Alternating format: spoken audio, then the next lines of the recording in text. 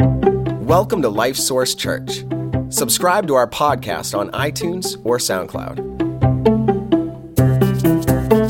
Today you're going to hear a message from Pastor Walt that we hope encourages you.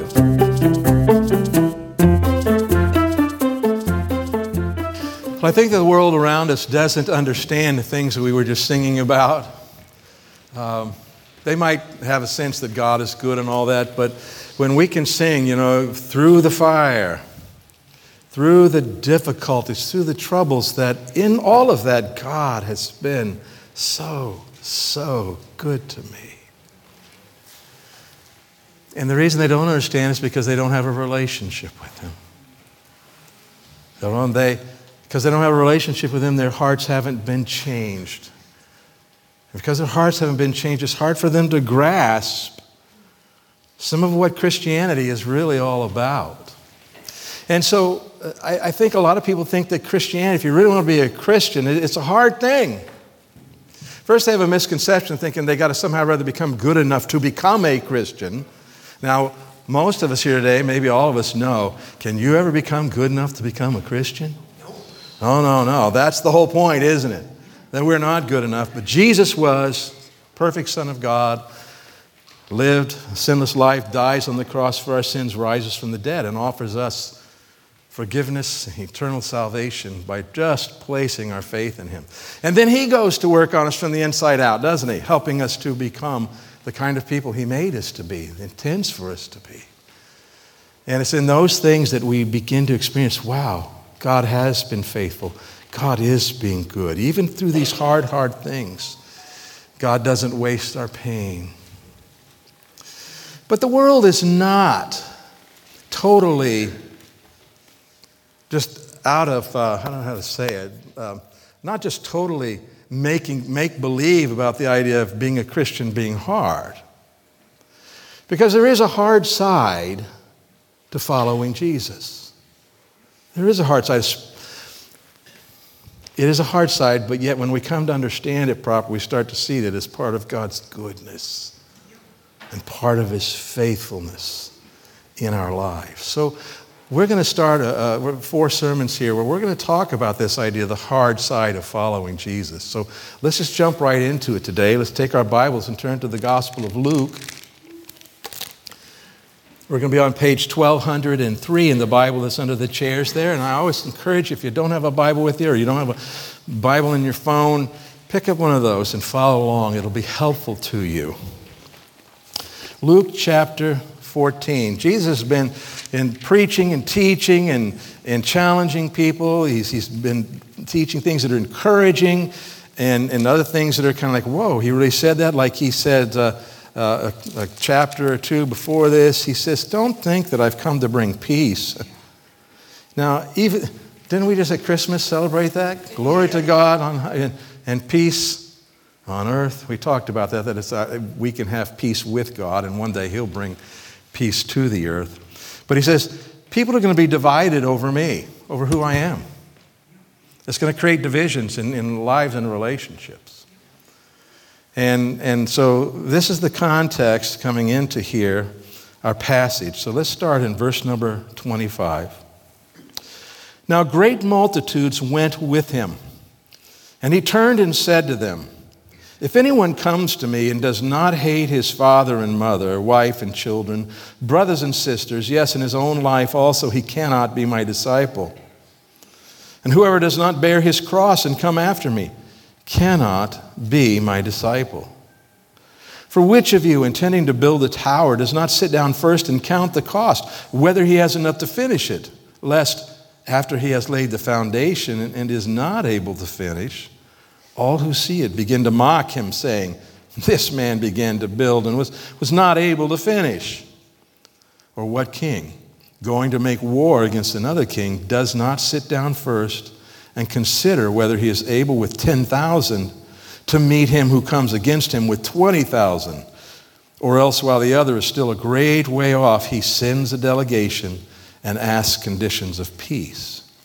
So likewise, whoever of you does not forsake all that he has cannot be my disciple.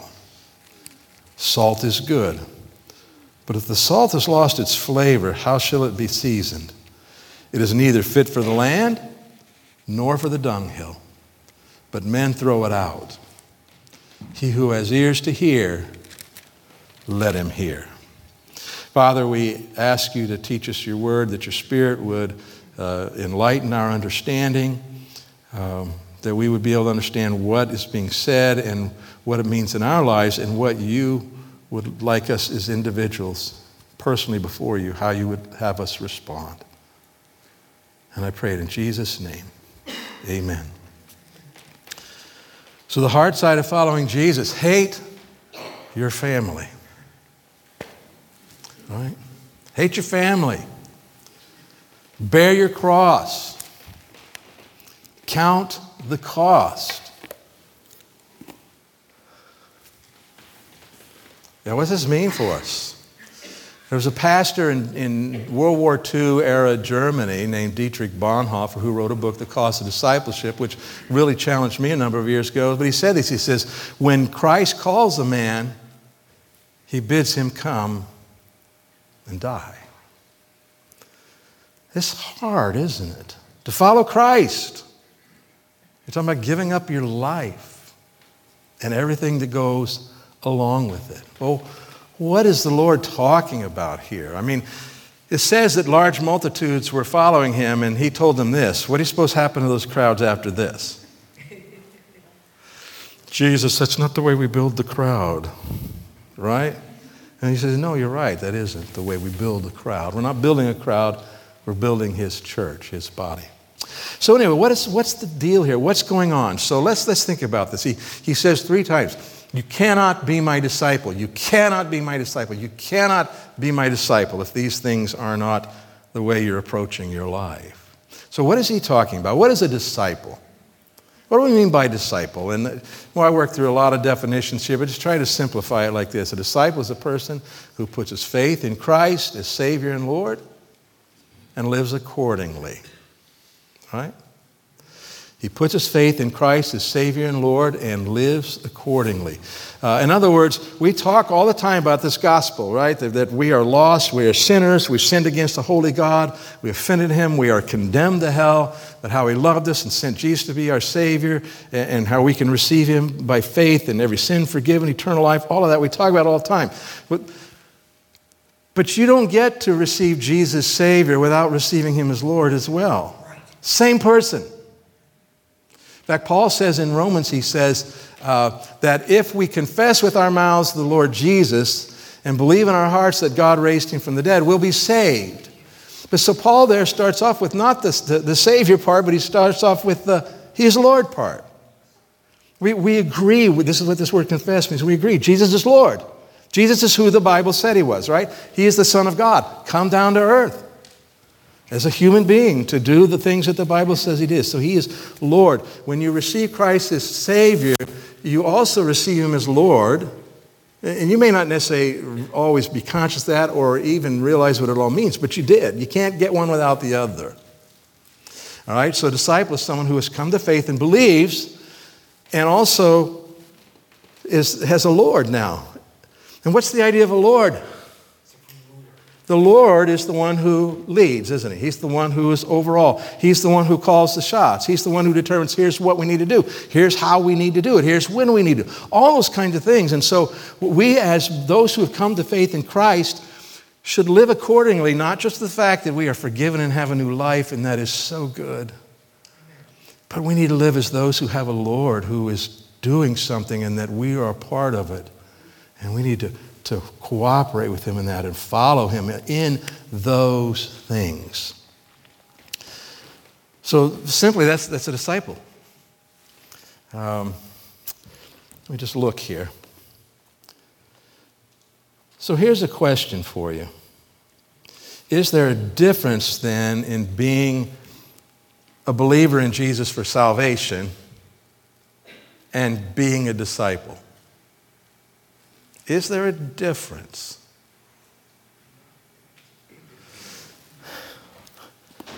Well, we aren't all, and in our lives we haven't always lived like disciples. So what's the deal? What's going on? Well, the Bible does make a theological distinction between being a believer and being a disciple. Let me show you how this works. Ephesians chapter 2. We know this, right? For by grace you have been saved through faith, and that not of yourselves. It is the gift of God, not of works, lest anyone should boast. So how much did it cost you to receive Christ as Savior? What did you have to pay to receive Christ as Savior? Nothing. You just had to really just open up and say, okay, Lord, I accept it, I receive it, I believe. That's all you had to do. Cost you nothing. But it doesn't end there. The very next verse, he says this, for we are his workmanship, created in Christ Jesus for what? Good works. Good works, which God prepared beforehand that we should walk in them, that we should live these ways. And so this is what this idea of discipleship is and how we ought to be living as his disciples, as his followers. And so in one sense, getting saved cost us nothing. And the next thing, living for Christ in one sense cost us everything.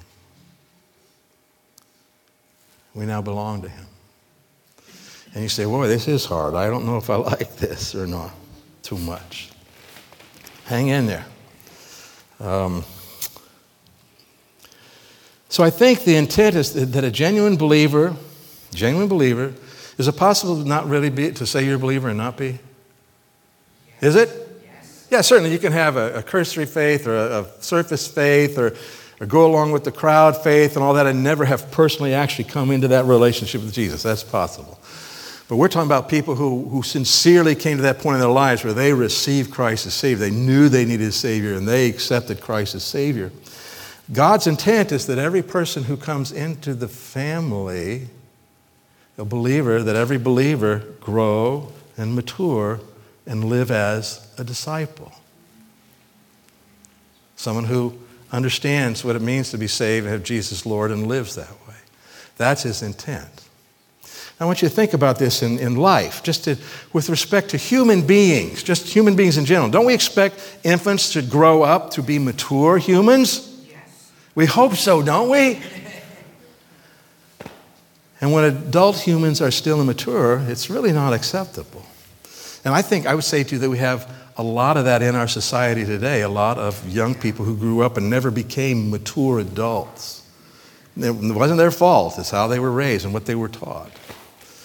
But that's a problem, isn't it? Yes. The idea is that infants who are all about themselves need to grow up and become mature and understand that it isn't all about them and live accordingly. Well, it's the same thing for us as believers. Believers should grow to be mature disciples. That's God's intent. And when a believer does not grow to maturity as a disciple, that's unacceptable. That's not God's way. That's not God's plan. Can you do it? Can you be immature? Can you not live like a disciple? Yes. Yeah, but you shouldn't. Right? In fact, just think of this, because I've wrestled with this a lot this week. I've wrestled with it off and on over the years. And I'm pretty confident of where I've landed on this, but here's a question for you. The way Jesus is talking about it, the way the Bible talks about it, to be a believer is to grow into a mature disciple. That's the plan. That's the purpose. Here's the question. Can a genuinely saved person, can you be genuinely saved and then choose not to be a disciple?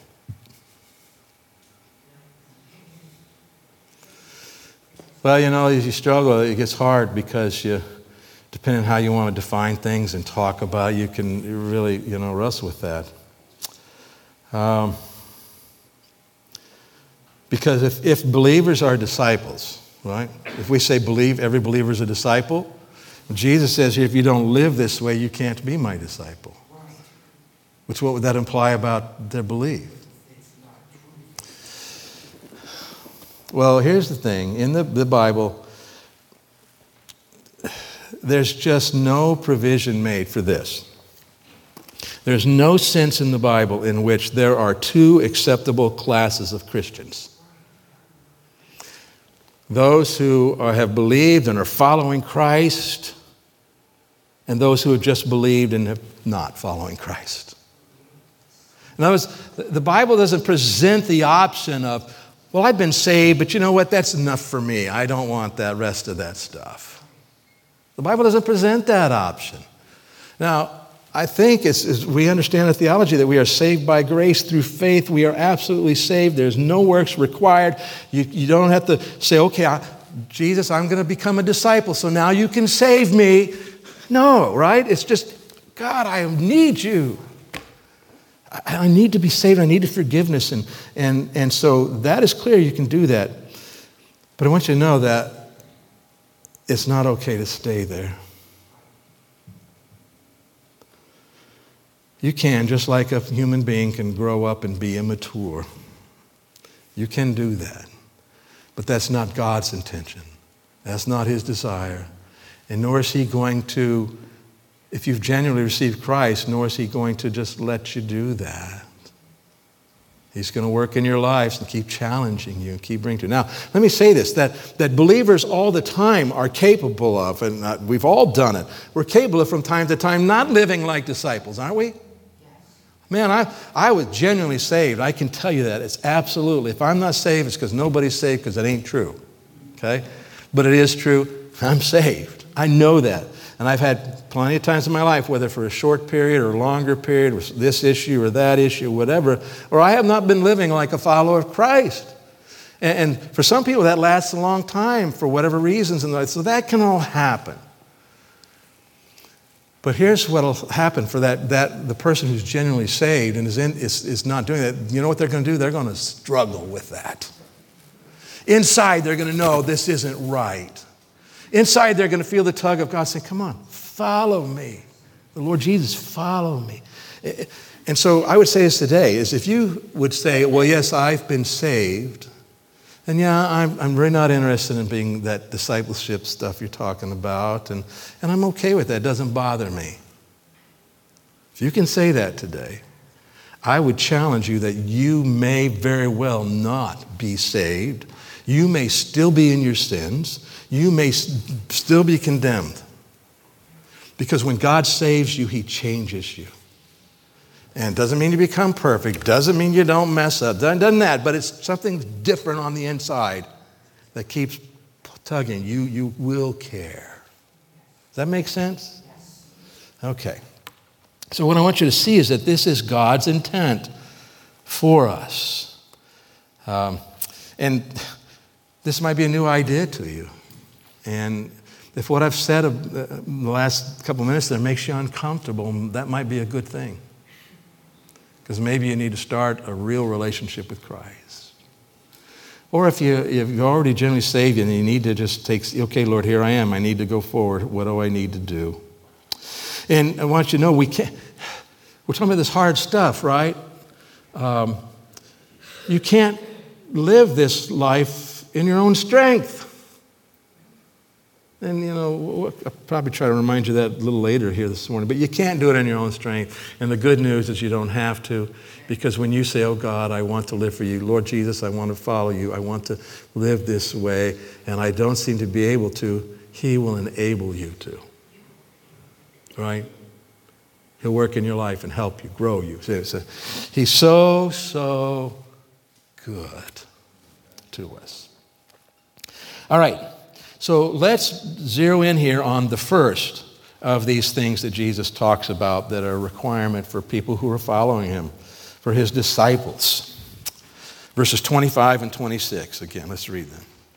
Now great multitudes went with him, and he turned and said to them, if anyone comes to me and does not hate his father and mother, wife and children, brothers and sisters, yes, in his own life also, he cannot be my disciple. Man, just on the face, it sounds like he says what? Hate your family. And I don't know about you, if someone came along and said, message of Christianity is hate your family, I'd go, whoa, that doesn't sound very Christian to me. What's the deal? But yet, is this what Jesus said? If you don't hate your family here, you can't be my disciple. If you don't hate your own life, you can't be my disciple. Once again, society says, oh no, you need to love yourself and love your life. And I understand why they're saying that, but this sounds so contrary to that, doesn't it? You know, how can this be? Well, let's understand.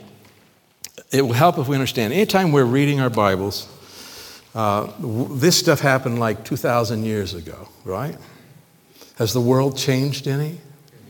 Yes. The truth hasn't changed. Amen. What Jesus is saying hasn't changed. But the culture has changed, or at least for us in America. It hasn't changed around the world.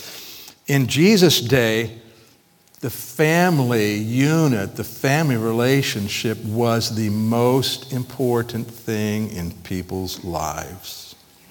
The worst thing that you could do would be to bring shame on your family. You know, there are cultures in the world. Glenda and I were just watching the testimony of a man who used to be a Hezbollah fighter who came to Christ, and and he talks about his family disowning him, putting him out. His father on multiple times tried to kill him. This is the kind of culture in which Jesus is talking, where family was so important and came first before all else in someone's life. And so Jesus here challenges that with respect to who he is in people's lives. And this word hate can mean hate like we think, but it also can mean this. It's a comparative term. All right? In Jesus' day, if someone were trying to settle priorities, you know, what comes first here? They would say, well, I love this and I hate that. Meaning what? This comes first. And so this is what Jesus is saying here. He says, when it comes to me, comparison to me, you hate your family. Meaning what? I come first. He's not talking about that emotion of hate and I want to get them. It's like when you keep telling you're an adult, you keep telling your adult mom, no, Mom, I can't do that. I don't do that anymore. I don't. Well, why? You hate me now or something? You get the idea? It's a strong comparative term, is what he's saying.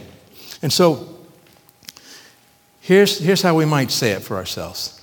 Jesus and living for him comes before every relationship I have and every person I know, including myself. All right? Now, I wrote this in the first person on purpose. I don't want you to think, wow, that's cool for Walt. No, let's say it together. Can we read it out loud together here? Let's read it out loud. Ready? Jesus and living for him comes before every relationship I have and every person I know, including myself. All right? And so,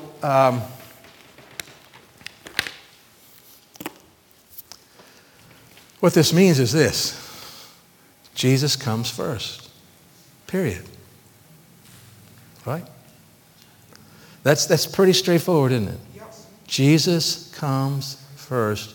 Period. Before every relationship I have, before every person I know, and especially before me, before myself. So, what does this mean, this passage, for us then, in some practical way, trying to sort it out for ourselves? So, following Jesus, I think we could say, means these things for sure. First is you may have to walk away from people you love. You may have to. You may find yourself in living in a household that is just becomes so antagonistic towards you and trying to live for Christ that you have to leave it. Okay? Now, let me tell you, you have to be careful because this can never be, I'm fed up with you guys. I'm sick and tired of this and I am out of here because I'm following Jesus. That's not the way it goes. This would happen with tears. Not with angry raised voice. And it may just be, remember you're saying no to yourself? It may just very well be that Jesus will say, no, I want you to hang in there because they need you there. They need you there. So the idea is, it is either way. What we're having to say is, Jesus, you come first in this situation, right? But just know there are times, especially other cultures in the world, this is very real. And it could be real on occasion here. that you have to walk away from people you love. When I say walk away, it doesn't mean you still don't have any contact, you don't care, you don't try to reach out. We're not saying that. But if push comes to shove and you can't do what Jesus wants you to do in this situation, then you need to walk away from it because he comes first. Second thing, you may have to live with tension from people you love. This was more my experience. You may find yourself with, the relationships where people, they're bothered by the fact that you're saying what you say now. They're bothered by the fact that you're living the way you live. And you feel all the time there's things that aren't spoken, right? There's unspoken things. And you figure that when you leave the room, they are spoken. Tension. And when I came to Christ, 19 years old, I grew up in a church that was not really committed to the Bible being the Word of God and the Lordship of Jesus. It was just a struggling church struggling with liberalism. And my parents, we were going there, and they quit, and they left because of some stupid stuff that happened. And my brother and I continued to go on. My senior year of high school, I started attending a church that preached the Bible, and got saved about a year and a half later. A little hard head here. It took me a long time. But I got saved, and then all of a sudden, I'm telling my parents. They need to know. They need to know the gospel. They need to be saved, right? And I'm trying to tell them. I'm trying to explain to them. Next thing you know, I'm in arguments with them about stuff and all this kind of thing. And I don't have a lot of specific memories, but knowing me, I'm sure I did not go about it the right way. But I genuinely cared, and I was so excited about the Word of God, and what God said in there was true, and we could understand it. I mean, all that kind of stuff. So I'm trying to do this, and it became tense. There were hard conversations. I reached a point about my second year of the University of Missouri, and I said, I want to go to Baptist Bible College in Springfield, Missouri. And my folks were paying for college, and they said, nope, no, I'm not going to do that. By the way, I had some good teaching at the time and people who spoke in my life, and I took that at that time as God's guidance. And I'm so glad I did. I'm so glad I finished the University of Missouri before I went off to Bible college for a lot of reasons. But the point is, there was tension, there was a struggle. But what could I do? What was my option? Give in and say, okay, Mom, Dad, I'll live the way you want me to live. Or follow Jesus. And I'm not saying, I'm a hero. That isn't my point. But the idea is there's no option there, right? You see? Jesus comes first. Even if it produces tension in relationships. Don't let your stupidity produce tension in relationships. But if following Jesus produces tension, then live with it, because you got to follow Jesus. He comes first. Third thing, you'll probably have to say no to what people you love want from you or for you.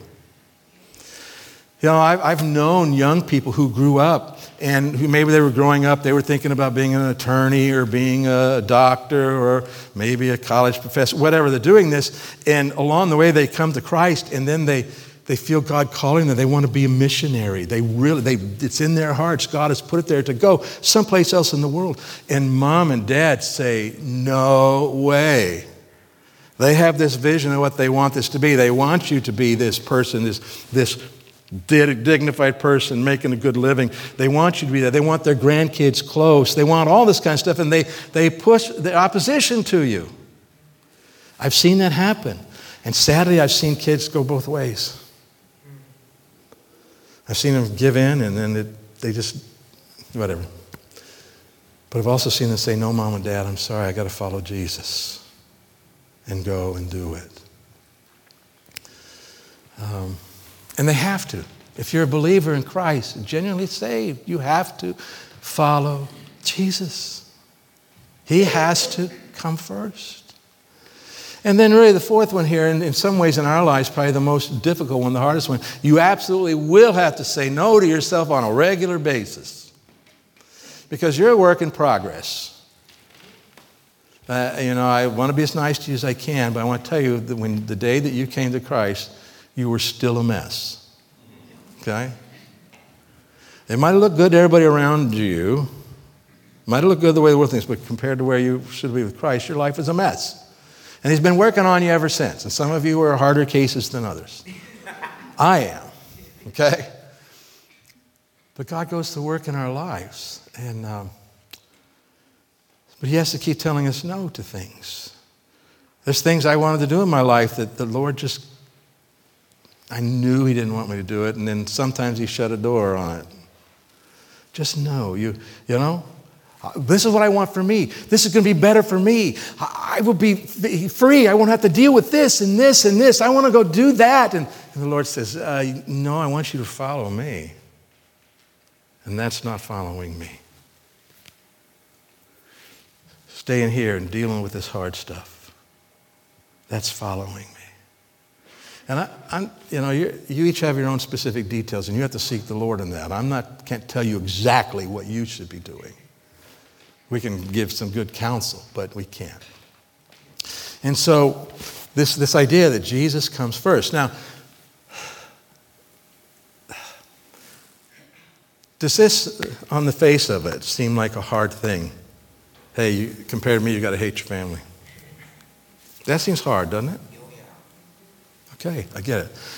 But as hard as it might seem, the best thing you could ever do for your loved ones and for yourself is to put Jesus first. This is the best thing you could ever do. Because let me tell you, when you put Jesus first, man, he goes to work in your life. And so even with, think about me, just to use my example.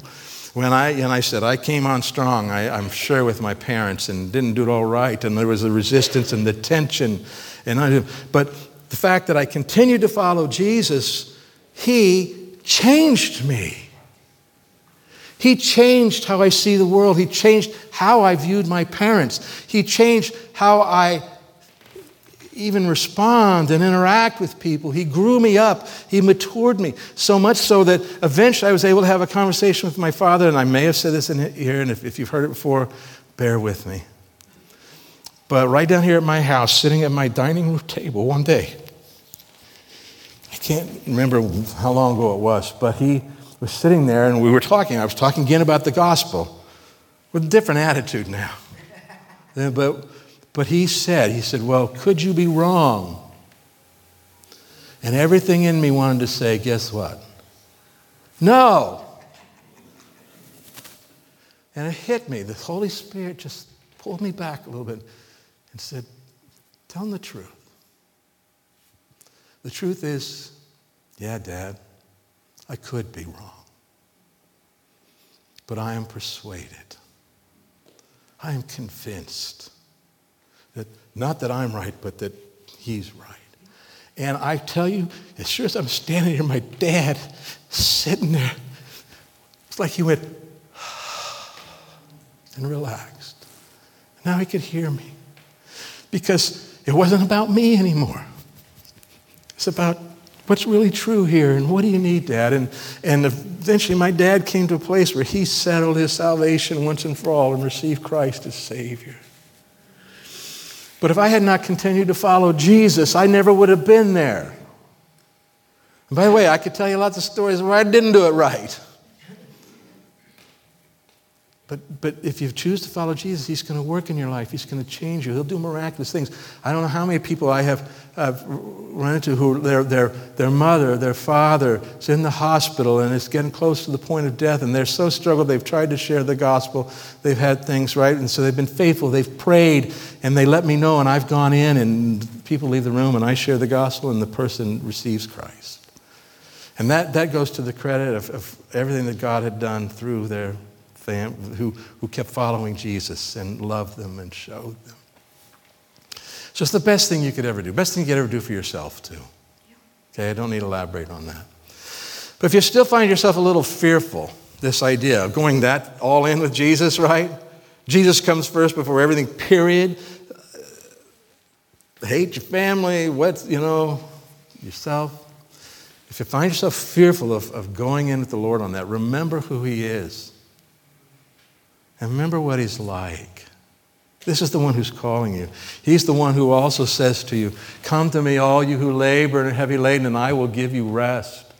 Take my yoke upon you and learn from me, for I'm gentle and lowly in heart. Go ahead.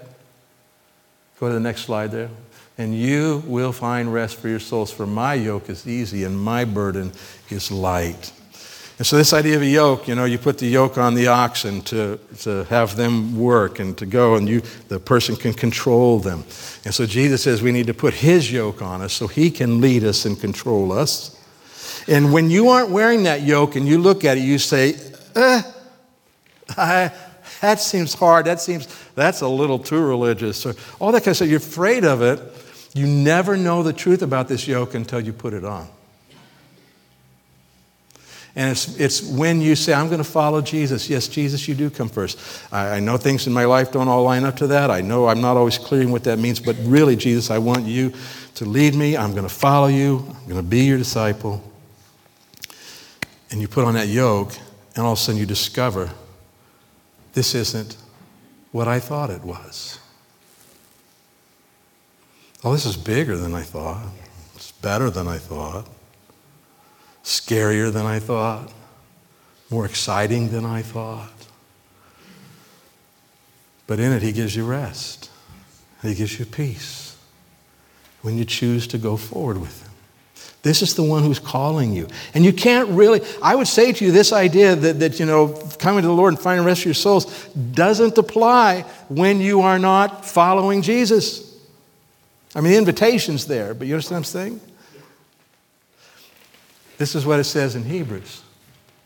For he himself has said, I will never leave you nor forsake you, so we may boldly say, the Lord is my helper, I will not fear. He is never going to forsake me. He is always there. He is always worked. He is always being faithful, even when I'm not. I don't have to be afraid to follow Jesus. I don't have to be afraid. You don't have to be afraid to follow Jesus, whatever that means in your life right now.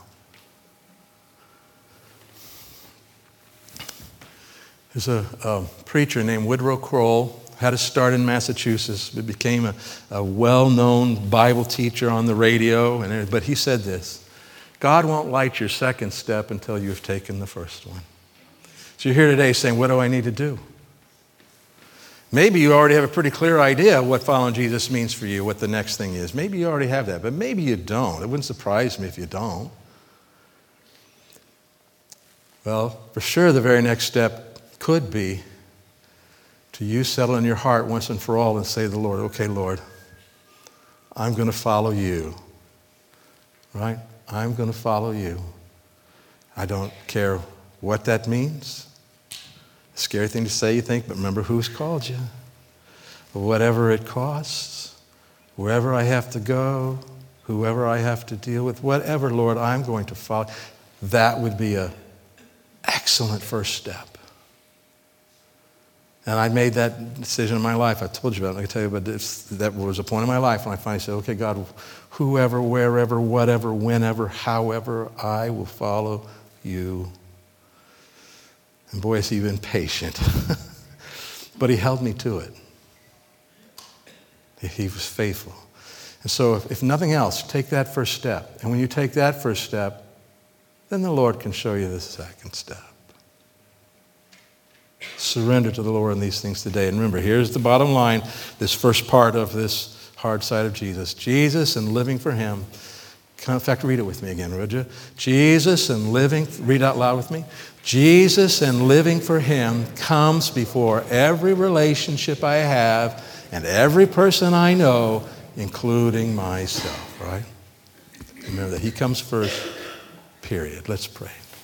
Father, we come to you and thank you for your word. And I thank you for this great calling that you have on our lives, Lord, that you've not only saved us, but you have things of eternal significance to do in us and through us into the world around us. And I pray, Father, we won't miss that. I pray that we'll see this invitation from you as worth pursuing, knowing that we will find you faithful in it. I pray, Lord, for anyone here who hasn't ever taken that first step, or they're realizing that maybe their faith, they didn't have a genuine salvation experience. I pray for them or someone just hearing it the first time, Lord, they would right now just open their hearts and say, yes, Lord, I accept you as Lord and Savior. Work in our lives, Father, be glorified in us. And I pray it in Jesus' name. Amen.